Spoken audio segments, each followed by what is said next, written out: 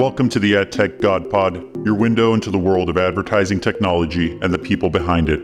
I'm your host, AdTechGod. I'm a big believer in taking the long view. So if you've done the work and you believe you're on the right track, take the long view. I do that with clients.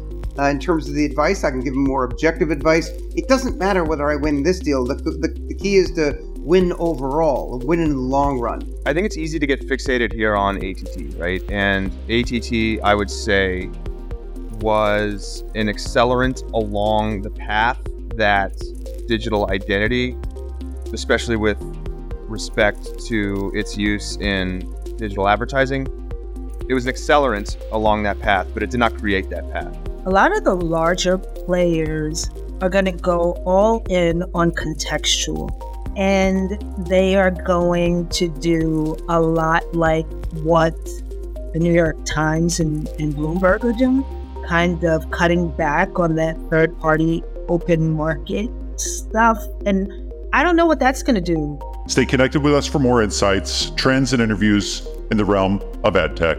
Keep the conversation going and stay at the forefront of ad tech innovation.